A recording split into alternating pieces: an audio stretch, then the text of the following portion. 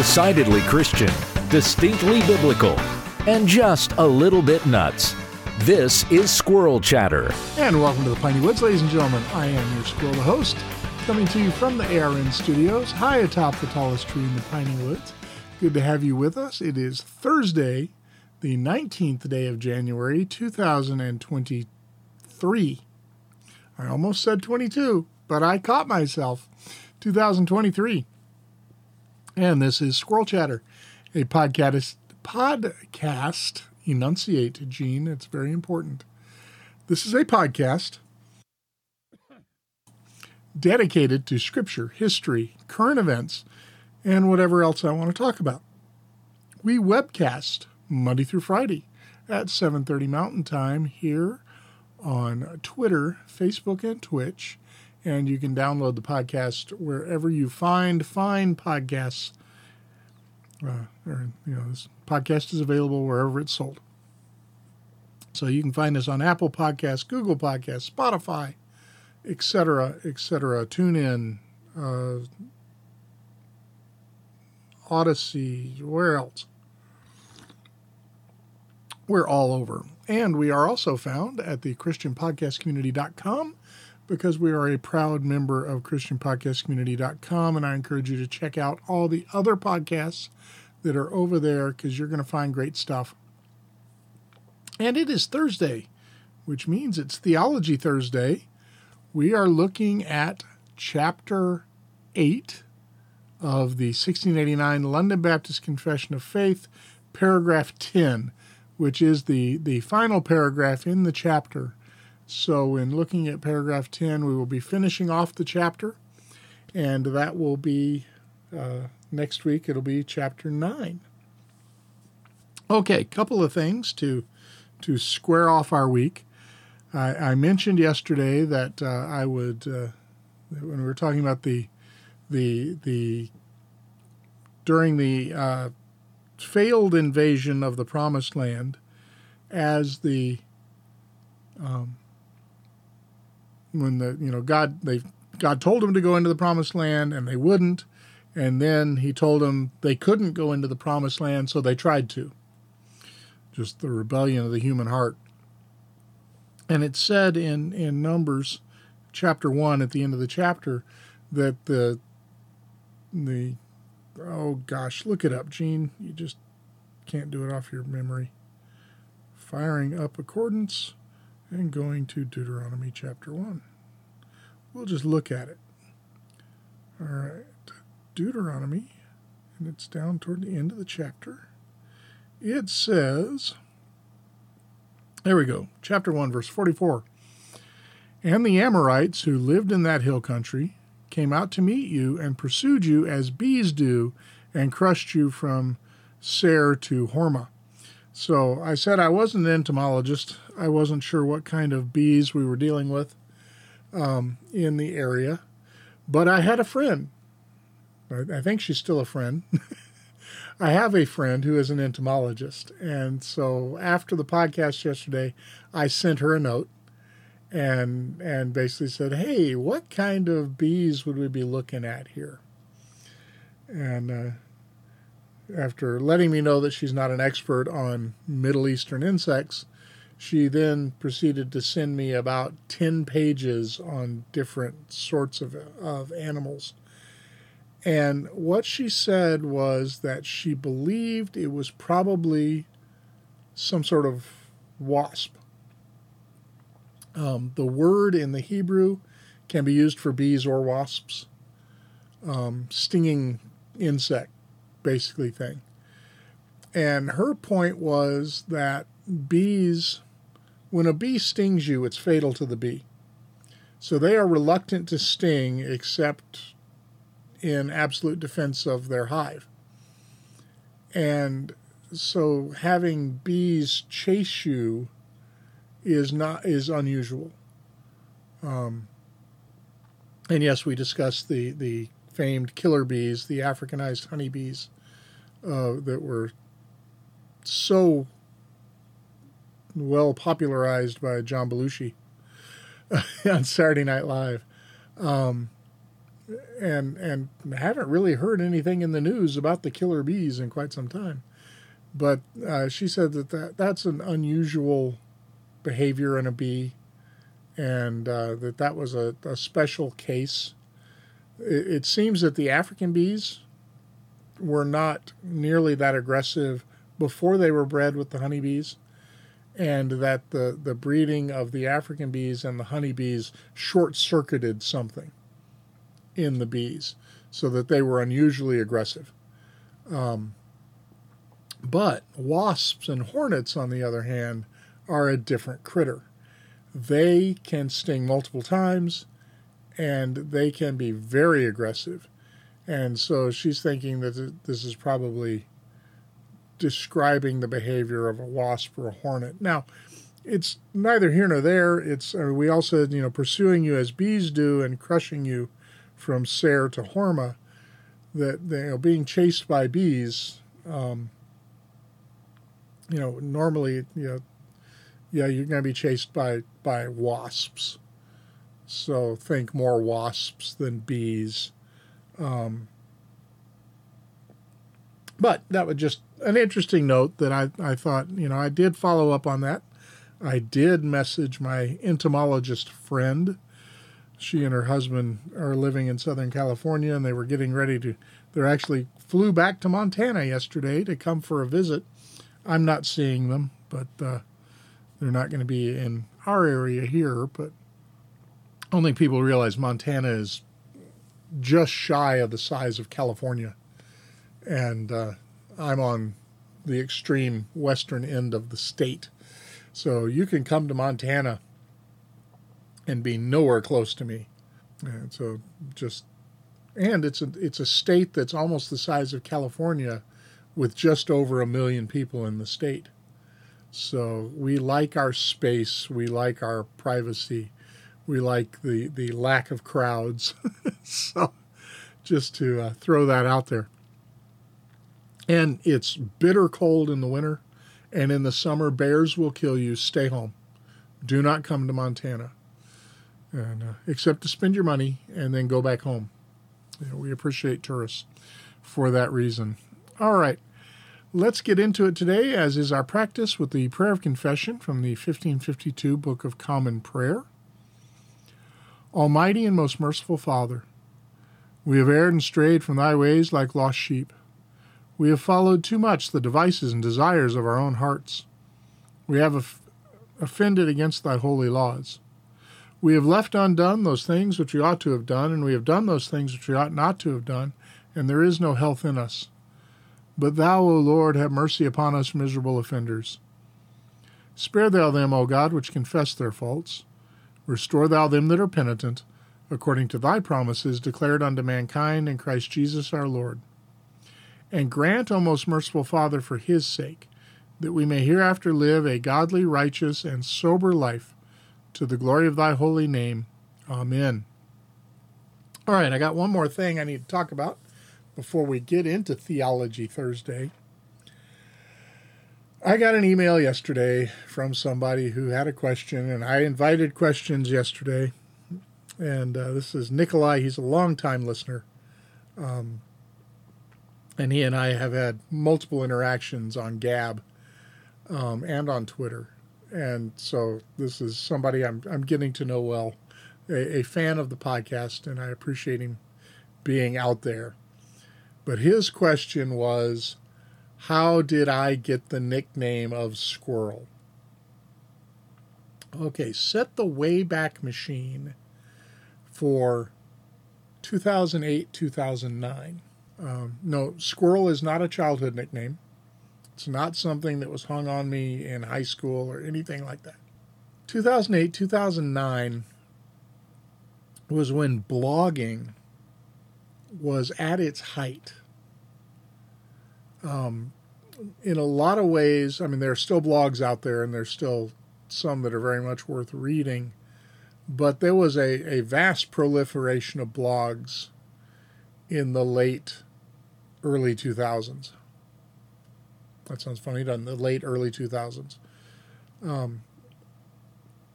And you had, blog sites like Blogger and WordPress, and they're still around. And I mean, my blog is still in existence, but I haven't written anything there in a long time. But blogging was at its height around 2008, 2009.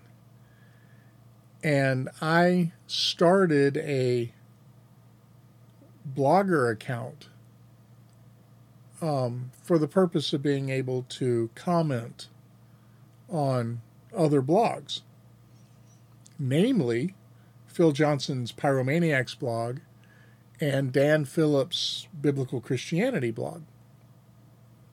Those were the two blogs that I was most active on. And when you sign up for a Blogger account, which I needed to comment, you get the ability to start a blog. And I had not started a blog or anything, but the more I was, reading blogs and commenting on blogs, the more I had the itch to write blogs. Well, Dan Phillips wrote a blog article on his blog, not on Pyromaniacs, and it was about Saddam Hussein's efforts to rebuild Babylon. And in that article, he told the old Sunday school joke that you've heard. It's the joke goes like this. There's a children's Sunday school, and there's a new child in the class who's never been there before. And so the teacher is asking, and this is fairly young children, the teacher is asking the students questions from the week before at the start of class. And so she asked little Susie, who walked on water? And she said, Jesus. She asked little Bobby, who multiplied the loaves and the fishes and fed the 5,000? He said, Jesus. And she goes around the room and asking these questions. And she gets to the little boy that's new in the class, and she knows he hasn't been at the class and probably hasn't been studying anything. And so she says, well, what's gray and furry and lives in trees? And the boy just kind of looks at her. And she said, well, it has a big fluffy tail. It eats nuts. And finally the little boy says, lady, I know the answer has to be Jesus, but that sounds like a squirrel. And Dan used that joke to make a point. And in the article, in the comments of the article, somebody else made a crack about, why are you writing about squirrels in Babylon? And that name struck me. And so I, later that week, started my own blog, A Squirrel in Babylon. And I signed everything squirrel.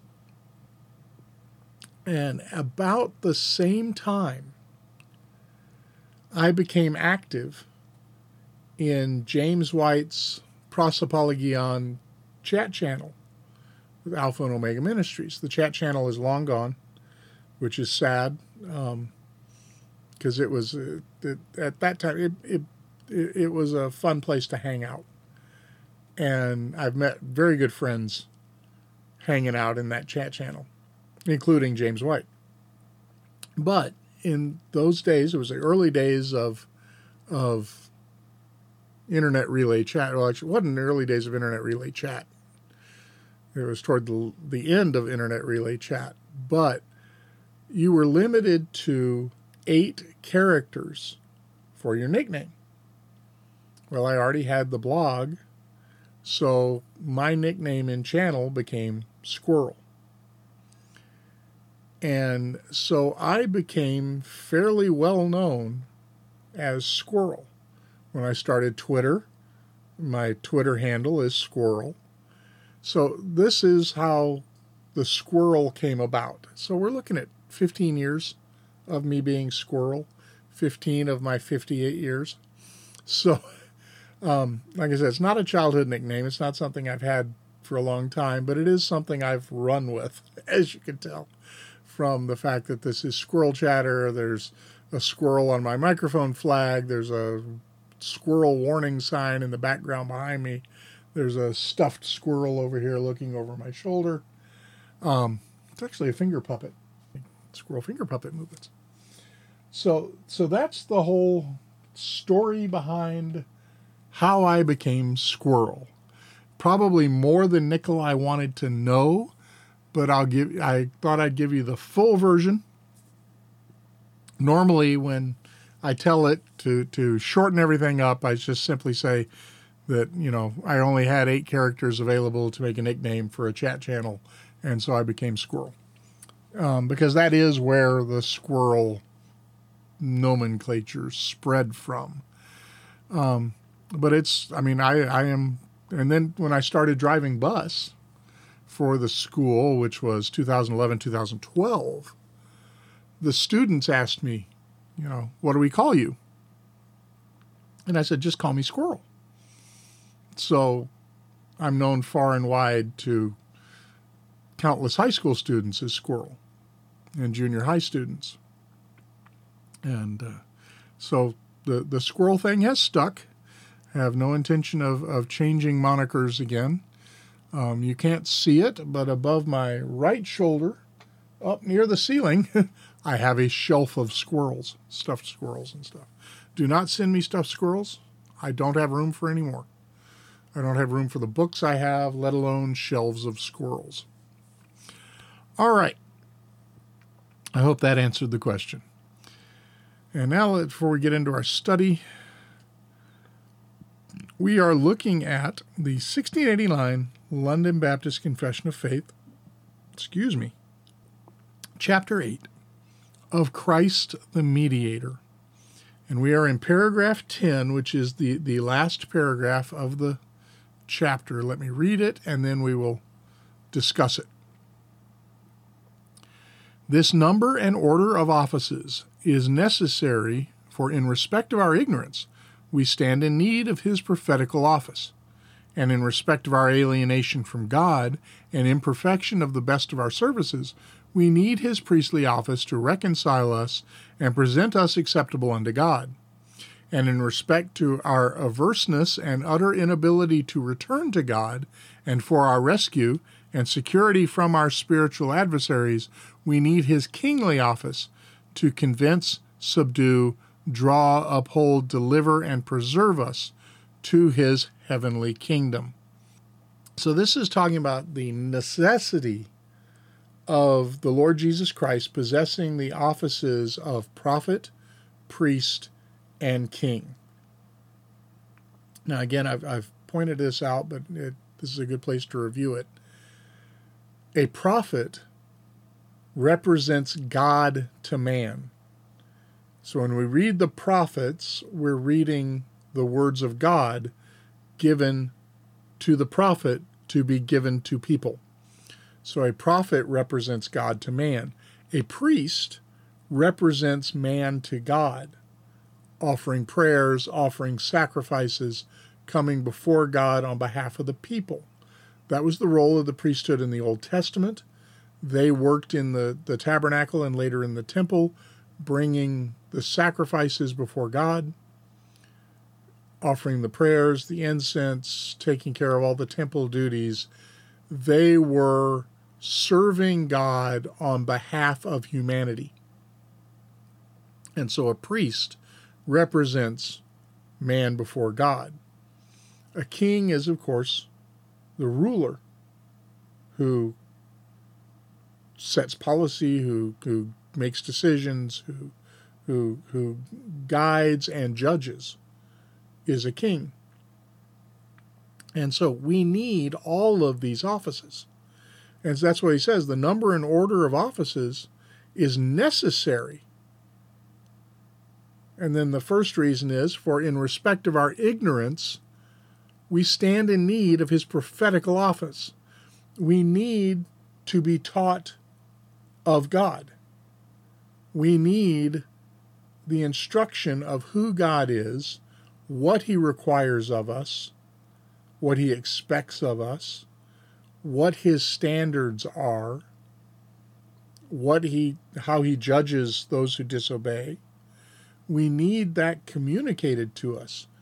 That we need the Bible and we need the Lord Jesus Christ. This is the opening verses of Hebrews. Let me look that up and read it. So I said yesterday I don't script the program, so I wasn't planning on looking this up.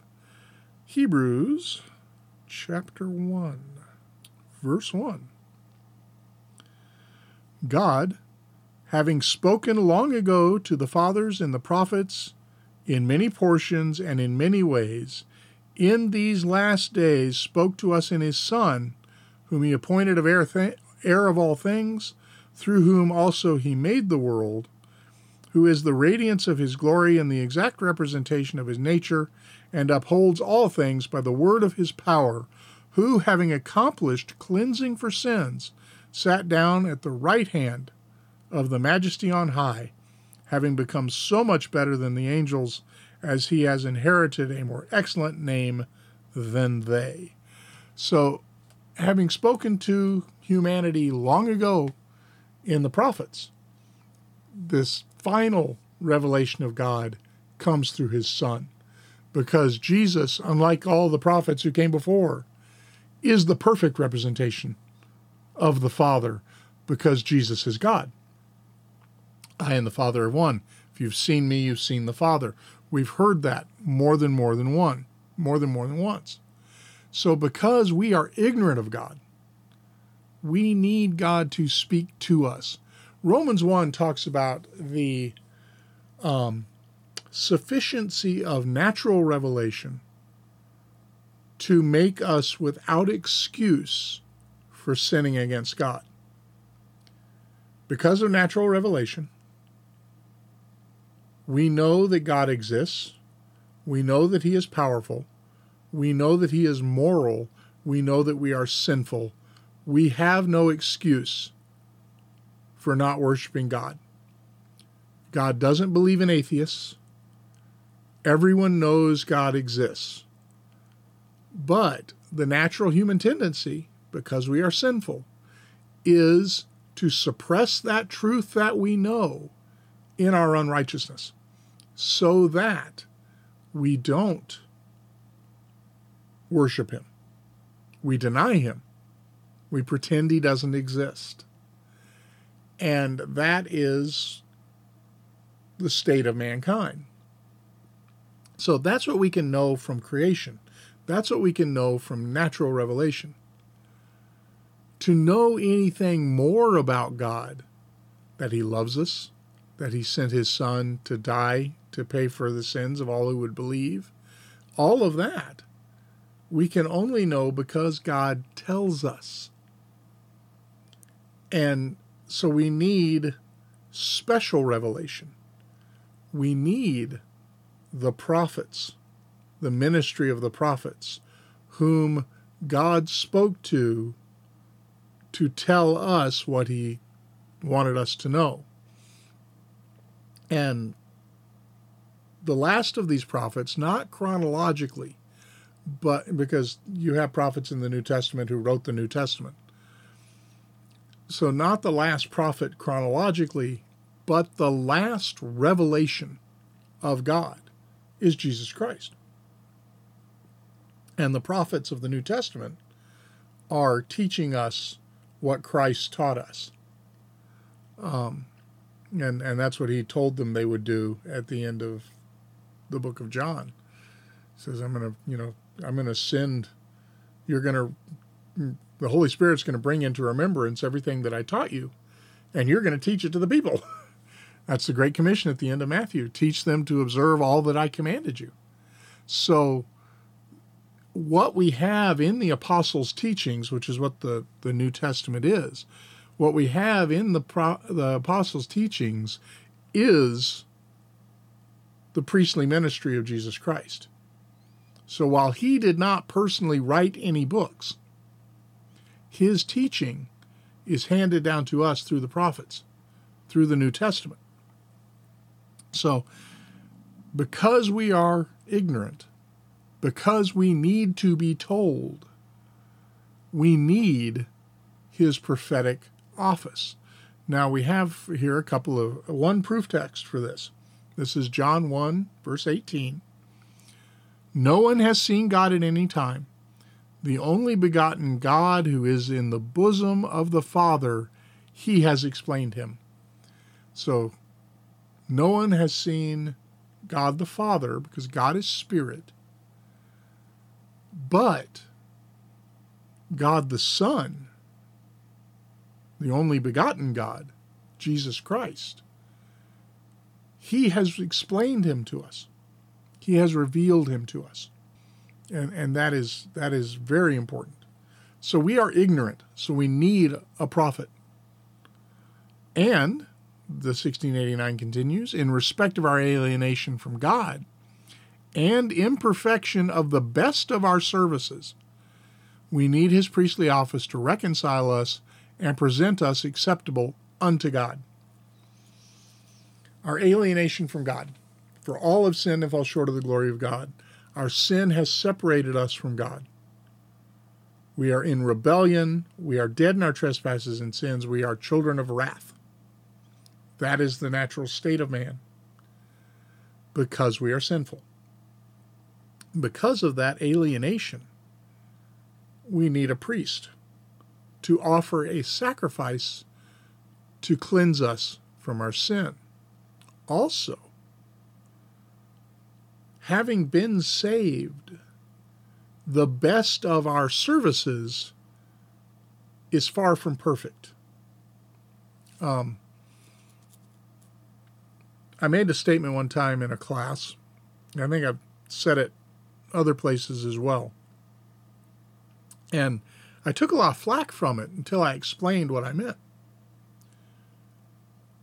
I'm sitting in a Bible study looking at the class, and I said, we're all sinning right now. Sitting here in a classroom in a church, having a Bible study, we're all sinning right now. And everybody's like, what are you talking about?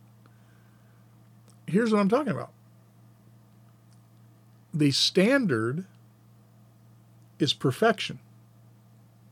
Be ye perfect as your Father in heaven is perfect. The standard is to love the Lord your God with all your heart, all your soul, all your mind, and all your strength. And none of us have ever come close to that. And it doesn't matter how dedicated you are to God. Your dedication isn't perfect. It doesn't matter how close of attention you're paying to that sermon or to that Bible study.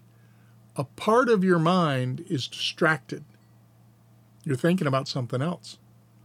You're wondering who's going to win the football game today. You're wondering if you're going to beat the Presbyterians to Denny's.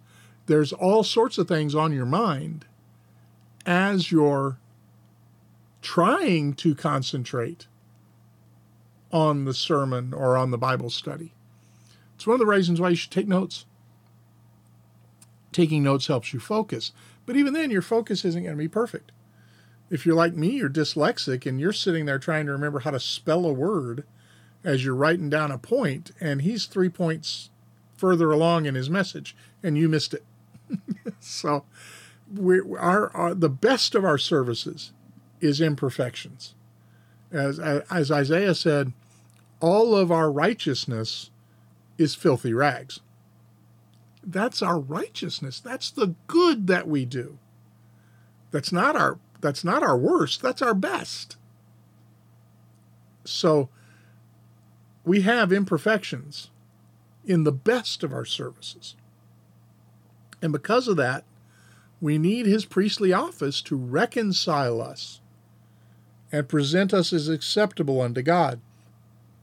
So in his priestly office, because he is both the sacrificer and the sacrifice, He is the priest who offers the sacrifice, and he is the sacrifice that is offered. He is the perfect lamb without spot or blemish. He never wavered in his love for the Lord. He never wavered in his perfection.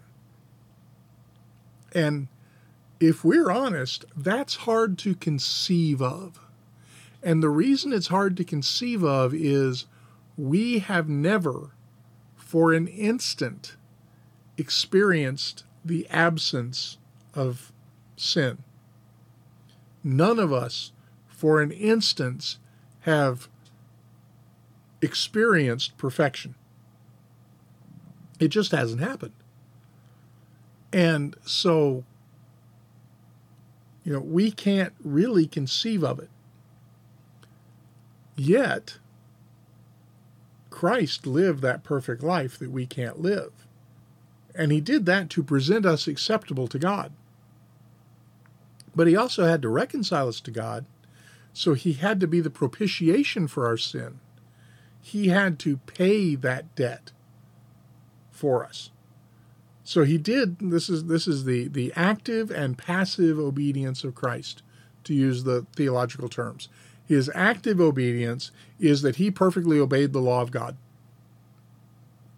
Unlike all the rest of us, he perfectly obeyed the law of God. He put no foot wrong. He had no thought wrong. He had no word wrong. Nothing. Perfect obedience from birth to death. Something that you and I could never do. And then, being perfect and not deserving of God's wrath, he took God's wrath in our place. And we have this great exchange where our sin is nailed to the cross with Christ and paid for. And we receive in the place of our sin his perfect righteousness, so that we can stand before God acceptable. And we think, here's something that English and all language really is inadequate in expressing. There are terms that are black and white. Acceptable, unacceptable. When we think of something as being acceptable, we often use that word to mean, it's acceptable. It's not great. It's not the best thing it could be, but it's acceptable. Acceptable is not a gradation. Acceptable, unacceptable is black and white. So when we stand before God and we are acceptable in his sight, that means we're perfected. Now, it's not our perfection. It's Christ's perfection. So that's it's like adequate and inadequate. We say, it's adequate. That's not what the word means. It's not a barely acceptable thing. It's either acceptable or it's not. And the only acceptable thing to God is perfection. Because God is absolutely holy. And we fail to keep that in our minds sometimes. Most of the time. We fail to keep that absolute perfection of God that we're required to have. We don't keep that in the forefront of our minds. And so we need the priestly office of Christ to reconcile us to God and make us acceptable, understanding that perfection is the only thing that's acceptable to God. We're given a few proof texts here. Colossians 1:21 and 22. Paul writes, "And although you were formerly alienated and enemies in mind and in evil deeds, but now he reconciled you in the body of his flesh through death, in order to present you before him holy and blameless and beyond reproach. This is one of those passages that's full of pronouns that we need to define which pronoun goes to who. Although you, that's me, were formerly alienated and enemies in mind and in evil deeds, but now he, that's the Lord Jesus Christ, reconciled you, that's you and me, in the body of his, Christ's, flesh, through death, in order to present you before him, the Father, holy and blameless and beyond reproach. This is why we need a priest. This is not something we could do on our own. We also have Galatians 5:17. For the flesh sets its desire against the Spirit, and the Spirit against the flesh, for these are in opposition to one another, so that you do not do the things that you want. This is pointing out our imperfection. We fail to live up to our own standards routinely, let alone living up to God's standards. This is why we need to be gracious to each other and forgive each other. Because, you know what? If you spend a lot of time around me, there's going to come a time when I snap at you because I have a tendency to get irritable. It's not a good thing, but it's there. So I'm going to need you to forgive me. And at times, you're probably going to say or do things that are, not up to your own standards. Don't even get us started on talking about God's standards. We don't live up to our own standards. So because of that that's why we need to be perfected. That we still struggle against our sinful flesh. That's one of the things that makes heaven incomprehensible for us. I've often thought, what makes a good story? What makes a good movie? What makes a good novel? There's a conflict and a resolution to the conflict. Well, without sin, there's not going to be any conflict. And so for a sinful human, we can often think, well, that's going to be boring. But it won't be. It won't be boring at all. It's going to be glorious. We have never not known the presence of sin. And so we cannot conceive of existence without sin and conflict. But it will be perfection.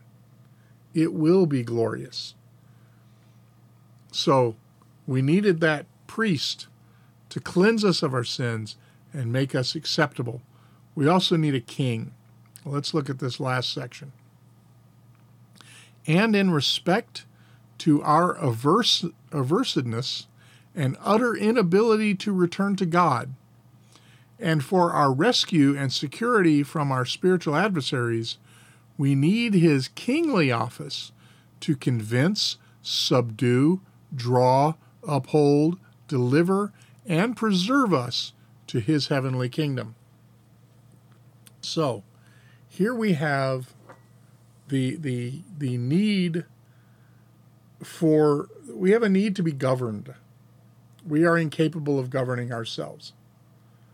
And by that I mean we screw things up. There's a T-shirt I've seen. I don't have one, but it would be one that would be apropos for me. But there's a T-shirt, and you've probably seen it too, and it says simply, "In my own defense, I was unsupervised. I was left on my own, and I screwed up." We're not left on our own. We need to be governed because we are incapable of governing ourselves. And we have a perfect governor in the King, Lord Jesus. Perfect government, perfect rulership, See, it says that in respect to our averseness, an aversion to something is something you don't like, right? I have an aversion to cauliflower. I really do. Not something I'm going to munch down on. So an aversion is something we don't like. What is our aversion? What is our averseness towards God? Our averseness towards God is that in ourselves, we do not desire righteousness. We have a tendency towards sin. Not in our redeemed spirits, but in our sinful flesh, which we are still attached to. Now, someday in the resurrection, we're going to have sinless flesh, and that is going to be, as I said, it's an inconceivable experience, and it's something that I'm looking forward to greatly. But right now, we got sinful flesh. And so we're averse to righteousness, and we are unable of returning to God. So this is speaking of us in our sinfulness. We're dead in our trespasses and sins. It's said many different ways in the scriptures. We are unable to please God. All of these things, we suppress the truth in our unrighteousness. We reject the holy God to worship the creature rather than the creator. This is the tendency of man. And so for our rescue and security from our spiritual adversaries, we need his kingly office. What does this mean? Well, we can't save ourselves. Now, we talked about, the priesthood and the prophet offices and how they contribute to our salvation. But the kingly office also contributes to our salvation. He protects us from our spiritual adversaries. He convinces us of sin. He subdues our will to his own. He draws us to him. He upholds us. He who began a good work in you is faithful and just to complete it unto the day of righteousness. Who completes the good work in you? Not me. All my righteousness is filthy rags. It's him. He completes the good work in me. He delivers us, and he preserves us to his heavenly kingdom. A lot of this is achieved through his divine providence. One of the things that cracked me up, we were in class one time. One of the classes I'm taking at GBTS, it was last semester or the semester before. It's one of Dr. Johnson's classes. And he made a point that was both funny and profound. I've about knocked over that dish twice. He made a statement that was both funny and profound. And we were talking about holy living. We were talking about the qualifications of a minister and being above reproach and everything. And we were talking about the fact that for men, and this is true of ministers, non-ministers, taxi drivers, everybody, for men, and I mean, males. It's true for females too, but to a different degree and in a different way. And I've never been a female, so I can't really talk to that. And no man has ever been a female, regardless of what modern peddlers of perversion will tell you. Men are susceptible to sexual temptation. And it's true of all of us. I don't know a man that that's not true of. And so we need to guard our hearts and everything. But one of the things that he said, he was talking about God's providence of keeping you out of bad situations. And he said, let's be honest. Most of us aren't adulterers because we're ugly. And then he explained what he meant. Okay. none of us are, very few human beings are super attractive, right? And so being a, aging, overweight, gray-haired guy who didn't shave this morning, I'm not super attractive. Because of that, and nor am I super wealthy. Those were the two. You're poor and you're ugly. That was his thing. And so because of that, I'm not being pursued by supermodels. I'm not having young, beautiful women throwing themselves at me to tempt me away from faithfulness to my wife. That's God's providence. Because we don't, it's a sad situation, but a lot of us don't fall into certain sins because God doesn't give us the opportunity. We need his providential governing of the world that we travel through to prevent us from falling into certain sins. Isn't that true? There are things that if I was physically able to do them, and if I was in the place and time and had the opportunity, that I would not be able to resist. And so God keeps me out of those situations by his divine providence. We need his kingly office to preserve us and govern and watch over us and keep us. The proof texts we're given here are John 16, verse 8. And this is Jesus talking about the Holy Spirit, the other helper. And he, when he comes, will convict the world concerning sin and righteousness and judgment. So why did I come to believe? Because the Holy Spirit convicted me of my sin and the judgment to come and awakened me so that I would believe and accept the gospel. It didn't happen on my own. Salvation is of God.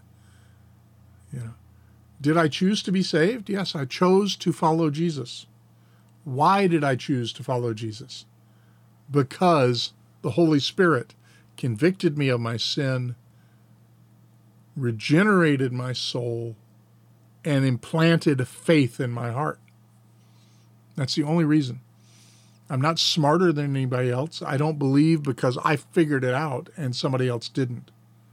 The only reason I believe is because he made me believe. And that's true of every believer. Psalm 110, verse 3.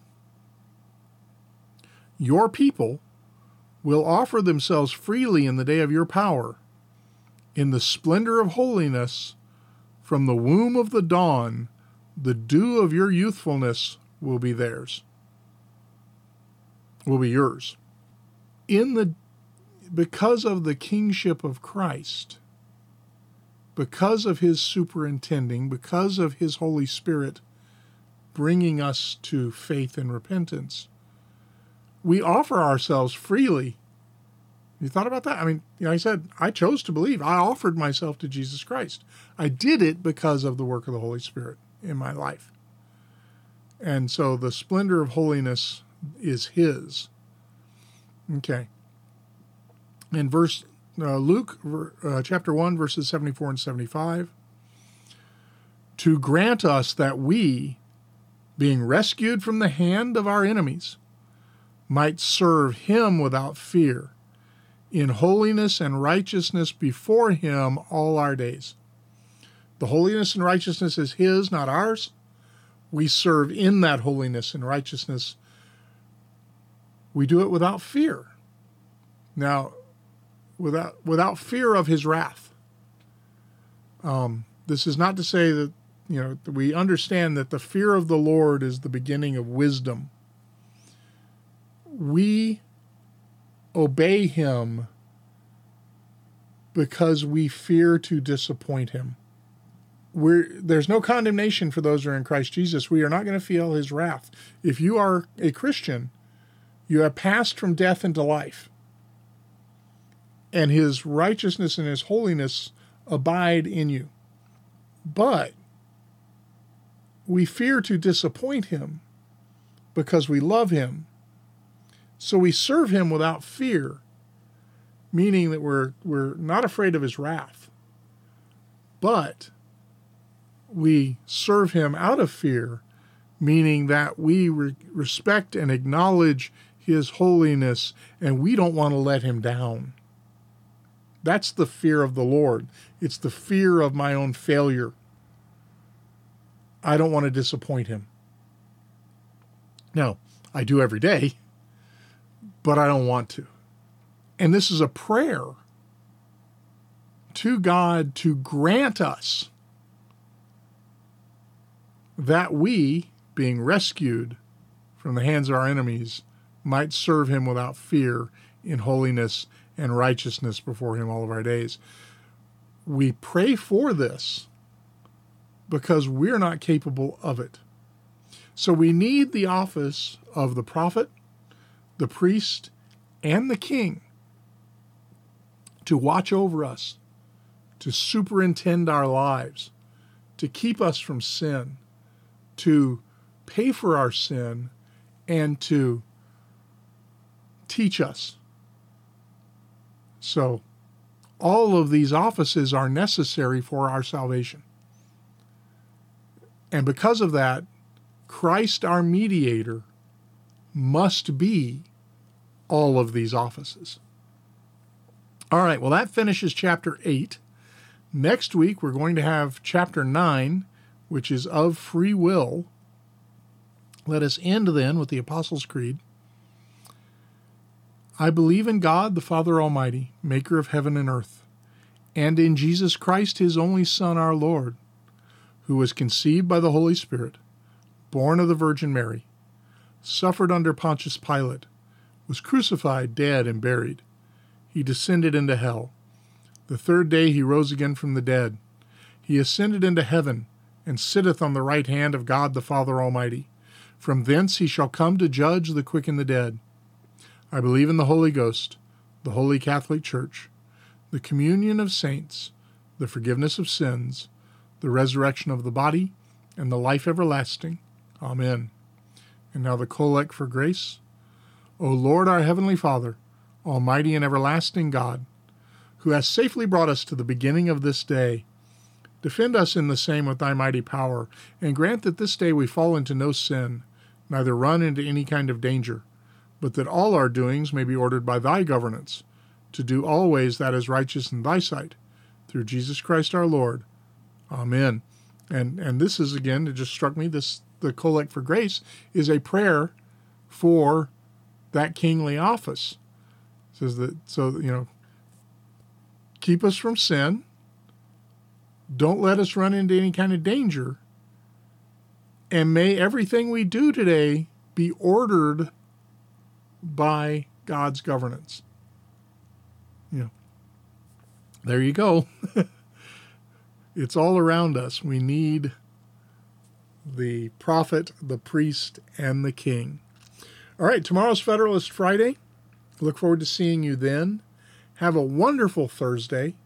I've got a busy one in front of me. As soon as I'm done here, I got to clean off my desk and get working on something else. It's a busy season. This is the first week of classes for the spring semester at GBTS. I'm taking 2 classes this semester. And even though I'm only auditing, I am Captain Audit. Even though I'm only auditing, I've got the reading to do and all of that, because I'm trying to get as much out of these classes as possible, just without the burden of having to complete the assignments, which also, of course, takes away the benefit of getting a grade and a degree. But as you know, I'm 58 years old. I don't need a degree I'm 57. I'll be 58 in a few months. I don't need a degree at this point in my life to further my career or anything like that, nor does my ego really need it. And the first semester I took 4 classes for credit, and the stress just about killed me. So now I am Captain Audit, and happily so. But I do have some work to do there, and I've also got to teach a Bible study tonight. I've got a couple of sermons in the works because I'm getting ready to do some preaching in a couple of places. So, life is busy. And I've got to prepare these Deuteronomy studies on Tuesdays and Wednesdays. That's actually turning out to be more work than I had expected. You always underestimate how much work something's going to be. So that's more work than is necessary. Folks, have a great, great Thursday. I wish you all of God's grace and good favor. Remember to do the things you ought to do. Don't do the things you ought not do. Whatever you do it for the glory of the Lord. And see you again here tomorrow for another episode of Squirrel Chatter. Take care. God bless.